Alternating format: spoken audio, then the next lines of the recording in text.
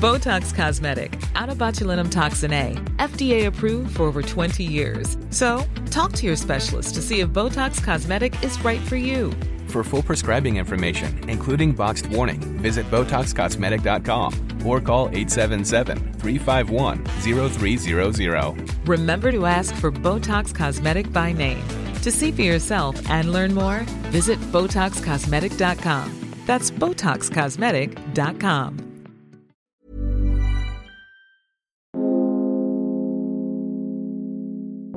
Just living on the normal life, day to day. Yeah, I met a New Zealander and she said to me, "Oh, so you are a coloured?" So I said, "Excuse me? Where do you, might I ask, would you tell me where did you get to hear of that term?" And she says, "No, because this white South African said there's a lot of coloured people here." Oh my gosh. And I said, "Excuse me, can I just educate you on that? That's a derogatory term, and I actually do take offence. I'm a person of colour or a brown person." And I was actually taken aback. I must also say something about the Afrikaner people that moved from South Africa to New Zealand. They still carry their racist views from there over to this country. I'm Saray. And I'm Julie. This year, we travelled with our soundy Joey across Aotearoa to eavesdrop on immigrant whānau talking with their children. Every family we visited welcomed us, made us laugh, honestly made us cry. And over this series, we invite you too to listen in on Conversations with My Immigrant Parents.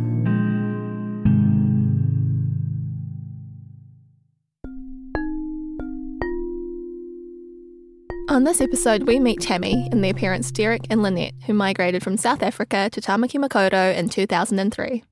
Derek came to New Zealand first. He was here for 5 months alone, working 2 jobs to prepare for his family's arrival. He told us that he would get up at 8 a.m. and work till 6 p.m, and then he'd work again from 11 p.m. to 6 a.m. before starting his 8 a.m. job again. Derek also learnt Māori for a year after he came. He's of Khoisan heritage, which is an Indigenous tribe of South Africa, so he also has Indigenous whakapapa as well.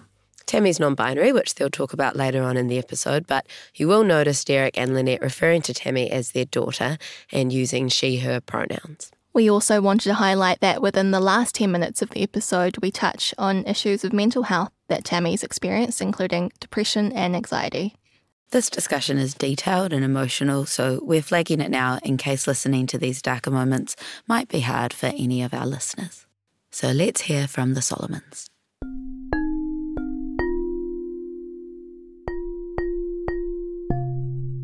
My parents are Lynette and Derek Solomon. They were both born in Cape Town, South Africa, and I think we lived there 2002 or 2003.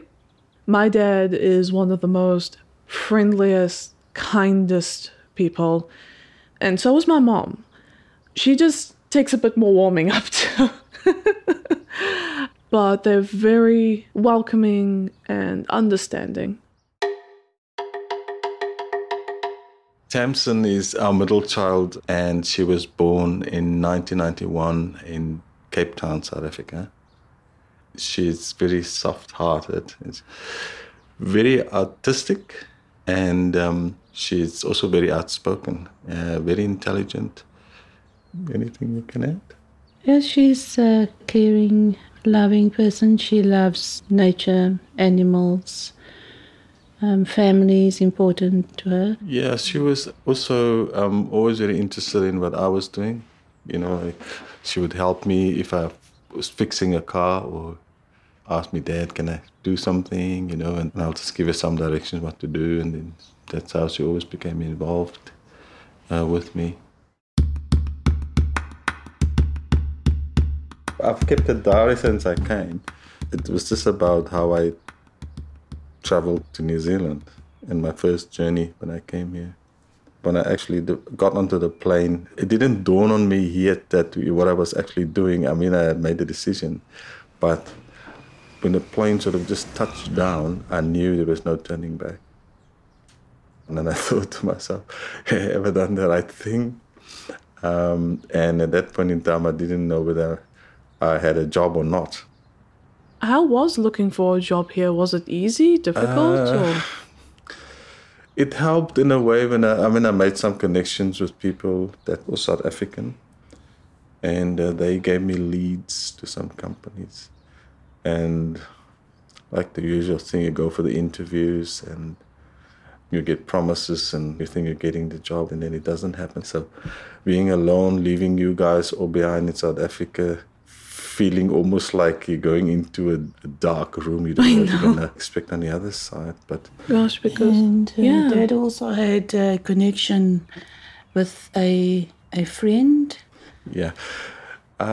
Yes, that was an interesting part. In 1976 or even 74, we had a newspaper called the Cape Herald. At that time, it was like a skinnekoerant, like a tabloid or something like that. So, and that was the in thing. There was no internet. There was nothing like that. So I managed to look at the back of the newspaper, and I saw pen friends from New Zealand. And I looked and I saw there was one lady that caught my eye, and her name was Donna Hamilton. So I started to write letters to Donna.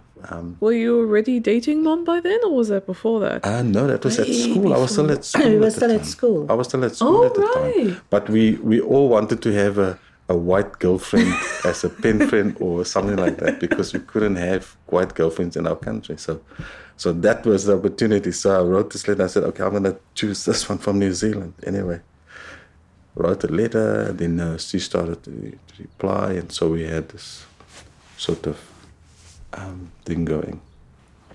So, as it turned out, when on my way to New Zealand, I sent her an email, and I didn't know whether she was going to get it, to tell her that I was on my way. But they have been in contact. You never stopped contact so I always since kept in 1976, about 30 odd years. Your dad was in contact with Donna. Wow. Always in contact with Donna. Yeah, when emails came in, they were used to email. So I think that could have also influenced our decision to move to New Zealand. So Donna took me for my first interview. Donna Hamilton married O'Grady, so we became Donna O'Grady. So we met for the first time in Albany over lunch, and then she took me for my first interview, and then I got the job at Bill Tapper European. So it was really good to meet her after all those years, that we've kept in contact. That's absolutely amazing. Yeah, and I also remember there was a postcard or something she sent. They call it a postcard letter or something, like you fold it up with different pictures on it, like Rahiki Island, the Harbour Bridge, and I always wanted to drive over the Harbour Bridge because it's in the photo. So, I didn't realize the traffic was going to be so heavy over it anyway. I always dreamed. His dream was driving over Auckland Harbour Bridge, and that dream was realised. And it was always like, I can't believe I'm driving on the Harbour Bridge. It's that this dream has been realised. And as we lived and we had to travel from the North Shore over the Harbour Bridge every day, it was like, this bridge is a nightmare. And we always joke about that. So really, the Solomons wouldn't have ended up here in New Zealand if it wasn't for Donna Hamilton. I really like how they talked about how their dream turned into a nightmare. Yeah. The vision of New Zealand that was presented not being exactly full what of traffic.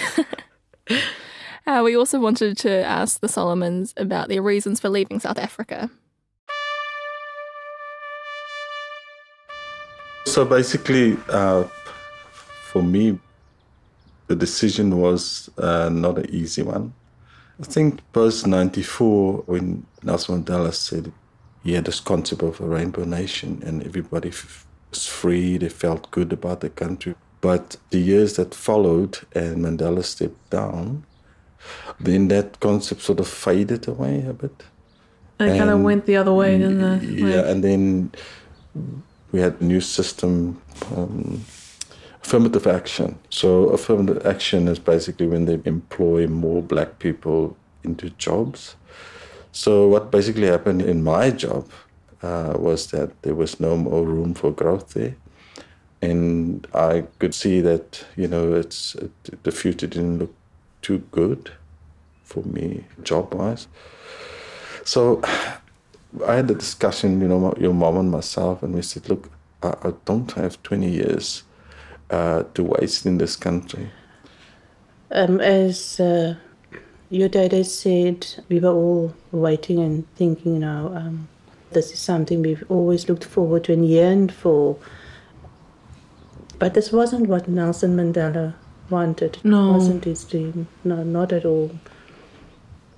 And then it was almost like black domination. And we were, again, in the middle. And we felt that, we cannot go through this and let our children go through this again. And people accused me of, running away from the country. But I wasn't doing it for them. I was just doing it for my family. I was doing it for you guys. That was a decision I had to make. And with the blessing of my mom, that was enough. She said, go. And then the crime also. And then there was crime, yes. We Lots can talk of about crime. And when that little girl in Ottery disappeared from home, and her grandmother left her at the gate and went inside to fetch a jumper. She came out and the 9-year-old had disappeared. And I know your dad was in New Zealand, and I thought, I'm alone with these children, and this country, it's so violent here now. After a while, people have obtained their freedom, and everybody was like, what do we do now? And it's just, we're free to do anything. And that is just natural, reaction, that people will react. And she disappeared, and her body was found a few days later. And I thought, this is so close to home.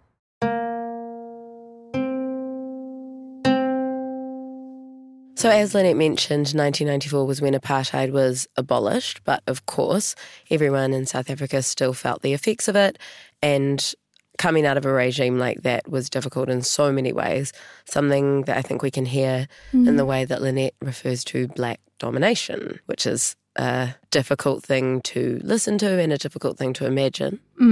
Yeah, I think we also felt that way when she mentioned the phrase reverse apartheid, which I think was just so jarring for us to hear, because just having not lived in that context, it's hard for us to judge that. But they also talked about in South Africa having such a rigid classification system for race.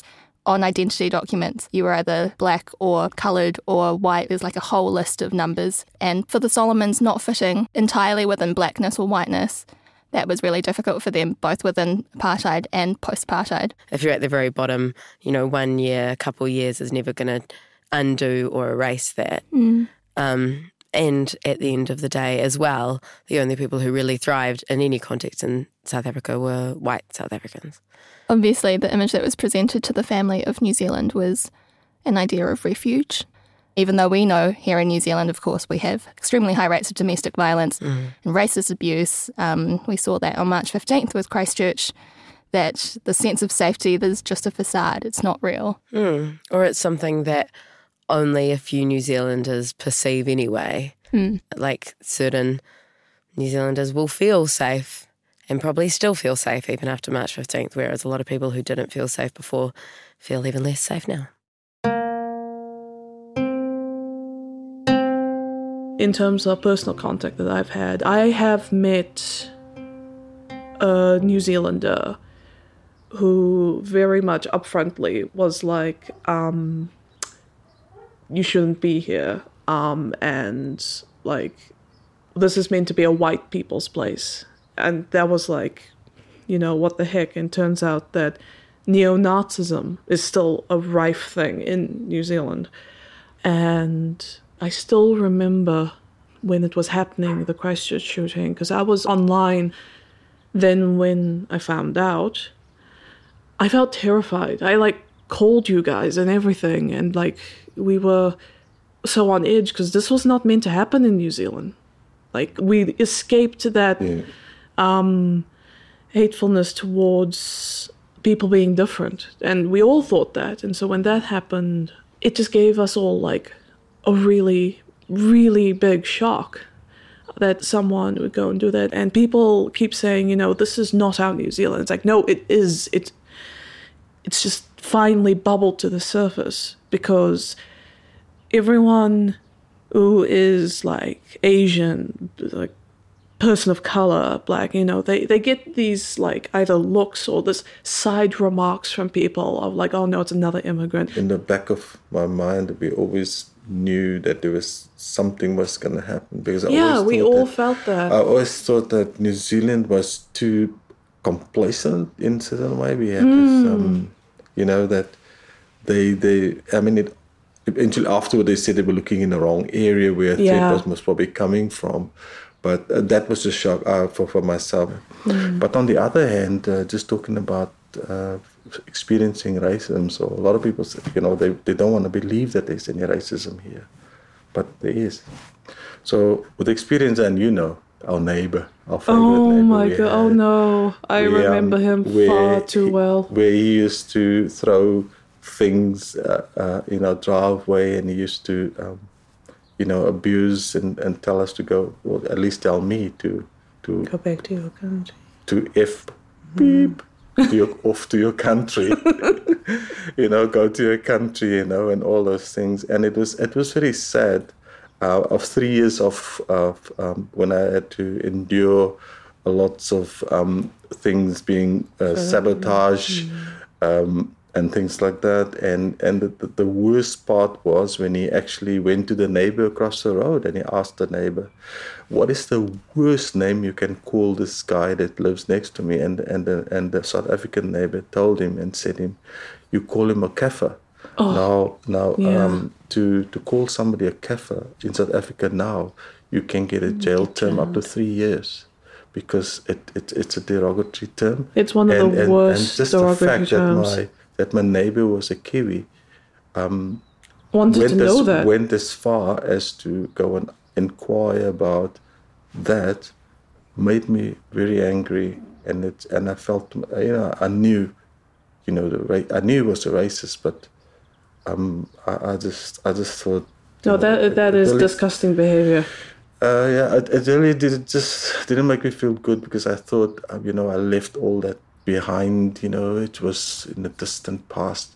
And here's somebody right next to me, telling me to go back to your country, you're a kafir, and all those names. So I thought, you know, it made me a little bit disillusioned, you know, in terms of New Zealand being almost a near perfect place. Yeah. But I think just the mere fact that we were the only brown family that moved into that little quiet street. Yeah, the best street the best street in Bergdale. I think he didn't like that so much. And I think maybe we were... And because we were homeowners? Yeah. So that maybe, I think, was part of it. But anyway, I mean, it was 3 hard years. I even went to the human rights. I went to the police. I remember all that. The police wouldn't do anything. I had all concrete evidence that is sabotaging me. They're putting all kinds of things in my driveway. Oh, this makes me so angry. I think that Derek touched on something really key here, which is when white people perceive people of colour as coming up to their level. You know, they moved onto the best street in Birkdale, they owned their home. That's like, people don't even understand why that pisses them off, you know? I think it's also an example of how institutional racism works. Like they went to the police and the police wouldn't do anything. And New Zealand at the moment doesn't record hate crimes at all. So these things can't be tracked if they're increasing. And that's an example of how things like Christchurch happens because you don't track these very angry, violent people who can end up doing something really terrible. And have shown signs that they will do something terrible. And then when something terrible happens, people are like, oh, we had no idea. How could this possibly happen? But all the signs were there.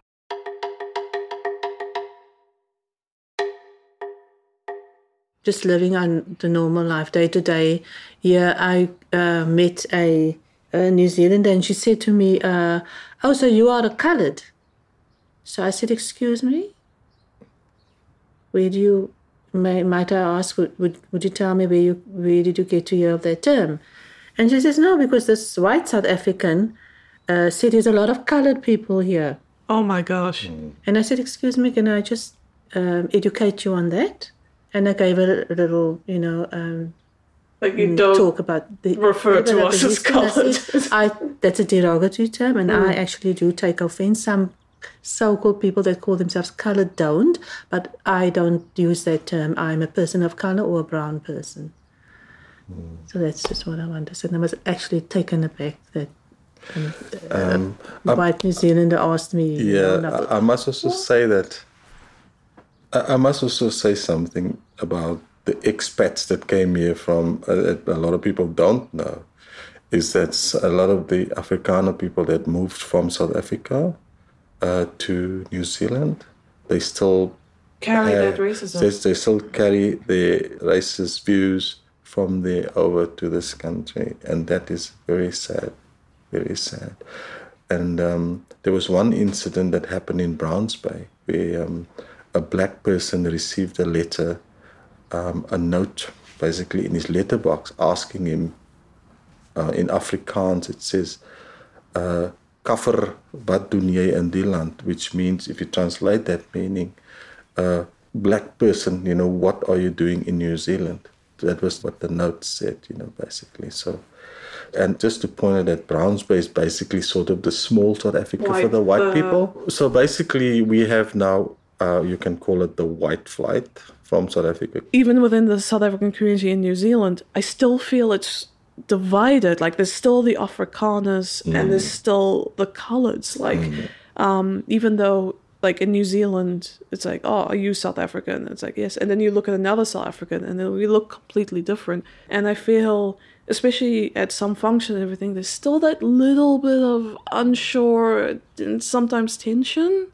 Yeah. Is that about right, Dad? So how would you say when we get together and because we belong to the South African community in New Zealand? Yes, I remember going to one of the functions for us. And we get to meet lots of Afrikaners who are the driving force maybe behind their organisation, their South African group.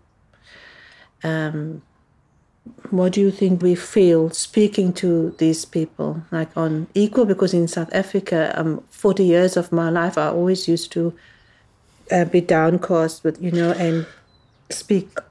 But yeah, I don't experience that. I feel I'm on par. So if we meet somebody that's from South Africa and he discovers that you may be a lecturer or you work in a higher position than them, then they sort of don't want to sort of really associate. They'll greet you, but because they feel a little bit that, inferior, because in South Africa they were at the top and we were at the bottom. Must be a relief. I mean, I really like what Lynette says about here. She feels like she's on par. I think it's like a lot of people here don't realise when people come from one nationality, one country, that they carry with them all the baggage of the different inequities that come with that country.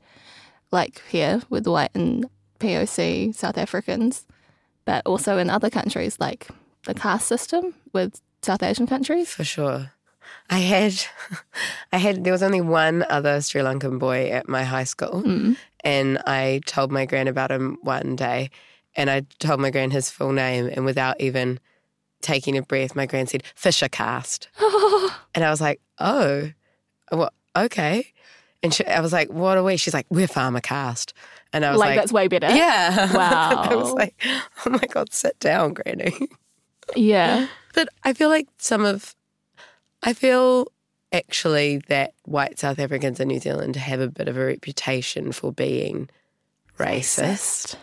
And I'm not necessarily saying that I subscribe to that, but I have experienced quite horrible run-ins with white South Africans when working in hospitality, treating me in funny ways and saying funny things to me. Obviously, this doesn't go for all white South Africans, but in terms of that following them over, I think that reputation reputation and that behaviour is known. I think also beyond just externally, the way they've internalized, like this family internalizing that inequity, and to the point where Derek still refers to the white South Africans as expats. And we've all heard that language of expats versus immigrants. Like if you Google the definition of expat versus migrant or immigrant, like even in the example that Google gives, it's like a British expat. And then it'll be like illegal immigrants. You know? Like that's how ingrained it is. Even though the actual dictionary definition is the same. Yeah. This next part, we get into Tammy and Tammy's gender and preferred pronouns. So me and Julie are both cis women and we use the pronouns she, her, hers. Cis means that we identify with the gender we were assigned with at birth. Yeah, cis stands for cisgender as opposed to transgender, where people may identify not as the gender they were assigned at birth or identify as gender diverse or non-binary. So Tammy identifies as non-binary, but also as a demigirl, and Tammy's preferred pronouns are they and them. I'm on the queer spectrum of non-binary. I do prefer they, them, singular, but I also am very accepting of she, her.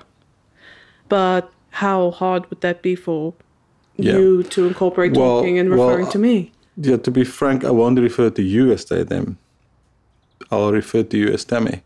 The term they, them would probably take a long time for me to get used to because I'm not in that community. I'm not part of those conversations all the time. And this will sound very out there with my parents because I remember we had this talk about it when it came to my name change. That was the biggest discussion, wasn't it, Dad? Yep. And how in the end we just decided that it was okay for me just to be Tammy because I was happy with that. I felt that I found who I am in the name Tammy.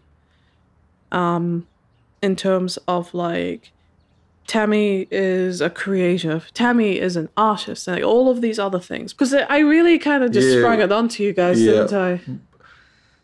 Well, yes, you have done that. I mean, it was one of the most difficult conversations I've had with you. Yeah, I know, but I mean... But the fact that you guys, like, still... I remember at the very end of it, like, at the end of the day, you just wanted me to be happy. Yes, at the end of the day, I wanted to be happy. It's a new... Like I explained to you, it was a new thing for me. I didn't expect you to identify as that. It was a bit of a shock to the system for me, and for your mom, I guess, as well. But at the end of the day, we have to accept that. And because you're still our daughter, and we still love you as our daughter, no matter what. And for you, I mean, you had these other names that you felt very strongly you should change to. It did hurt in a way, and it just was difficult to understand where that all came from. Tammy was married for 5 years. Tammy was engaged and married when they were quite young to a white man who cheated on and left Tammy for Tammy's best friend, who was a white woman. I didn't know at the time because I was, a young teenager. I still remember very much the day when I moved out with him. I was 18 and you were so angry with me, Mom. I can never forget that. But Dad was just sort of like calmly accepted it. Like this is just me wanting to just go out in the world. But that isn't part of our culture. Part of our culture is that you would leave home when you get married. And we weren't married by then. And you were not married. I was engaged with already so young. This is just going to sound like a list of bad decisions, but I live with that now. Because in the end, my parents, were right in terms of all things that you feared around that, everything. But of course, I was a teenager. I had to go and rebel against that and had to go and find my own way and do my own thing. That was fine. Marrying someone out of your culture, it's big. Yeah, and it was hard to swallow. The dissolving of the marriage was that conflict of culture. So just, to just like put it out there, he went for a Kiwi woman in the end.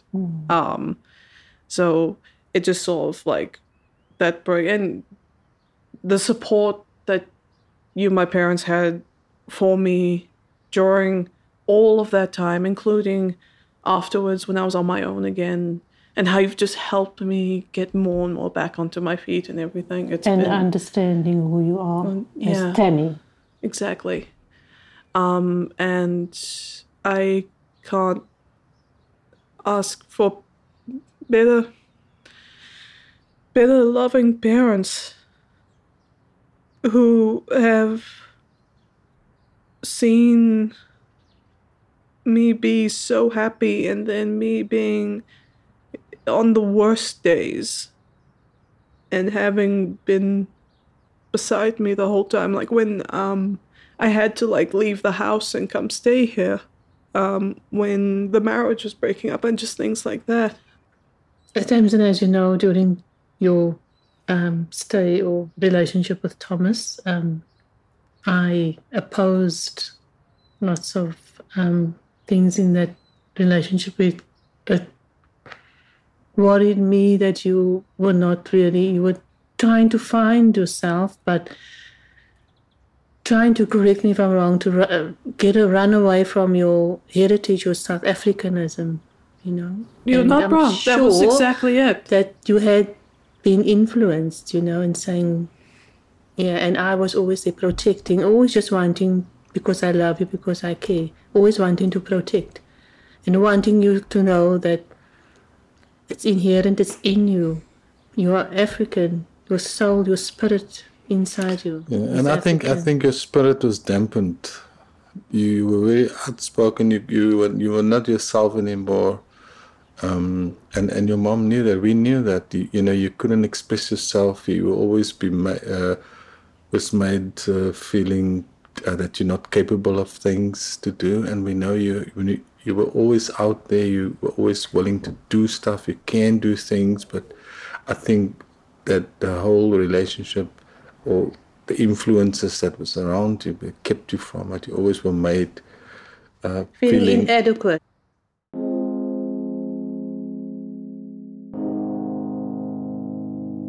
One of the most important things that went on with all of that was definitely my mental health. And from the outside, you guys could see that marriage was doing the worst for my mental health. You saw me become someone who was incredibly anxious, who had these panic attacks, would then go into these depressive episodes where I wouldn't want to talk to anyone, didn't want to communicate with family or anything. And I'll never forget that one night when we got inside and everything. I'll never forget when you said that you were so scared that you would lose me because of everything that had happened to me, and how I was feeling suicidal, and I was feeling lost and alone and everything. But you wanted to be there, and just that moment really spoke to me in terms of like, no matter what's going on in my head, I am loved and I am cared for, and I have my family. It was very good to see that you owning your own self again, being Tamsin. That was very important to us to see. It was very heartbreaking, sad to see you disintegrating because of someone else, and there was really nothing I could do but obviously be very vocal in my speaking with your ex, and being the horrible mother-in-law. It's going right. And the father being the diplomatic. That was always my thing. You never forget where you come from. You need to retain your culture. You are South African. You come from that soil, I always say. And I know that it really broke your guys' heart, like, coming here, wanting happiness for, all of the children. Bringing you here for happiness and for opportunities and for growth. And then hearing, from me how much I wanted to end my life because everything was just going so terribly and cold. And because of you guys and going to the right people, calling the right places, going to the doctors. And one of the biggest things that definitely helped was for you, Mom and Dad, to accept my mental health things, to accept that this is something I'm going through. Yeah.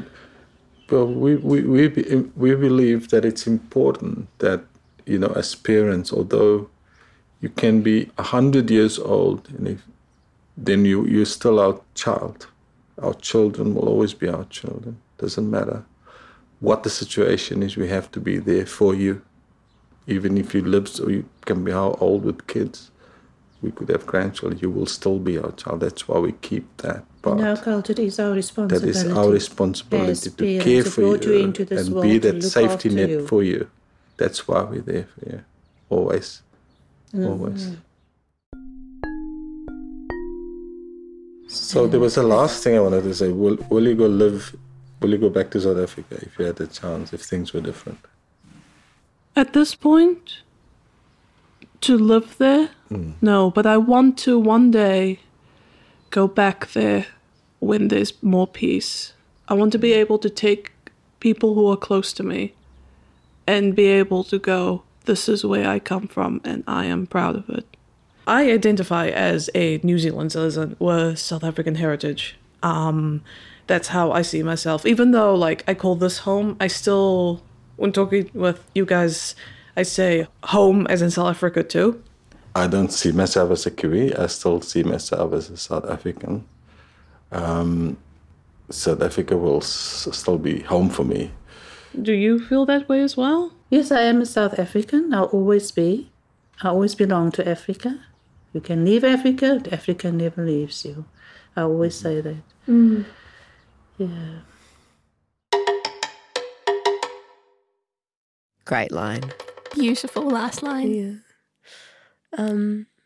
It's quite a hefty episode. Yeah, it's one of our longest conversations that we recorded. I think there's so many complex things in there. Just South Africa as a place is very complicated. The situation and relationship of being somebody who is non-binary and having immigrant parents is kind of pretty naturally going to be something that is complicated. Yeah. Yep. One thing I really admire or appreciate about Tammy is how willing to forgive or accept that their parents are going to struggle with their identity. Like the fact that Derek and Lynette struggle to use the proper pronouns they, them, that can be really damaging to a lot of people who identify with pronouns that may not be the same ones their parents identify them with. Yep. So I think it takes a lot of empathy to be willing to accept that your parents have done a lot for you. They've been through a lot of sacrifice themselves. And to be able to appreciate all of that, even if you don't agree with what they do, you can see where they've come from and why they are the way that they are.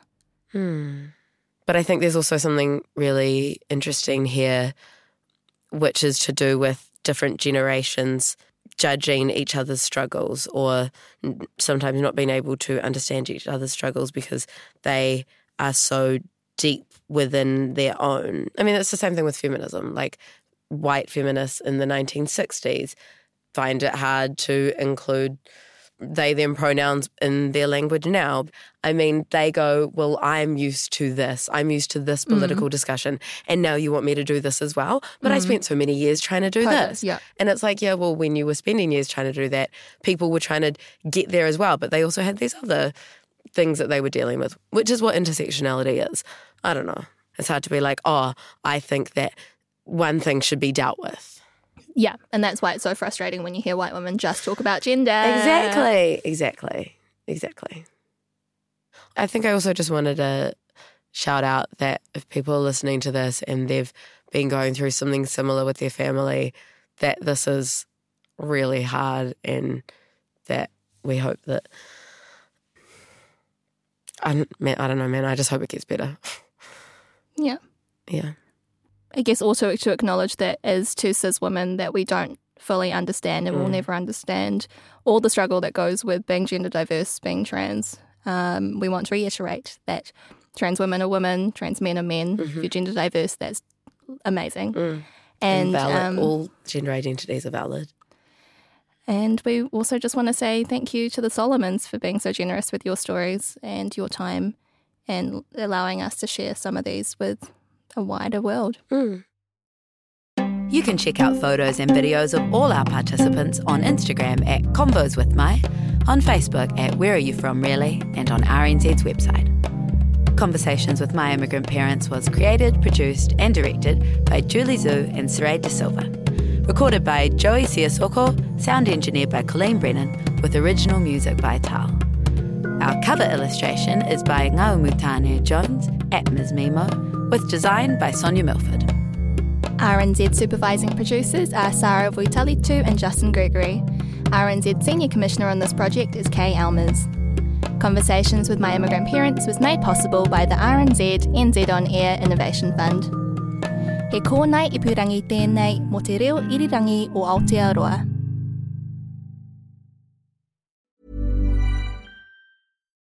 Botox Cosmetic, out of botulinum toxin A, FDA approved for over 20 years. So, talk to your specialist to see if Botox Cosmetic is right for you.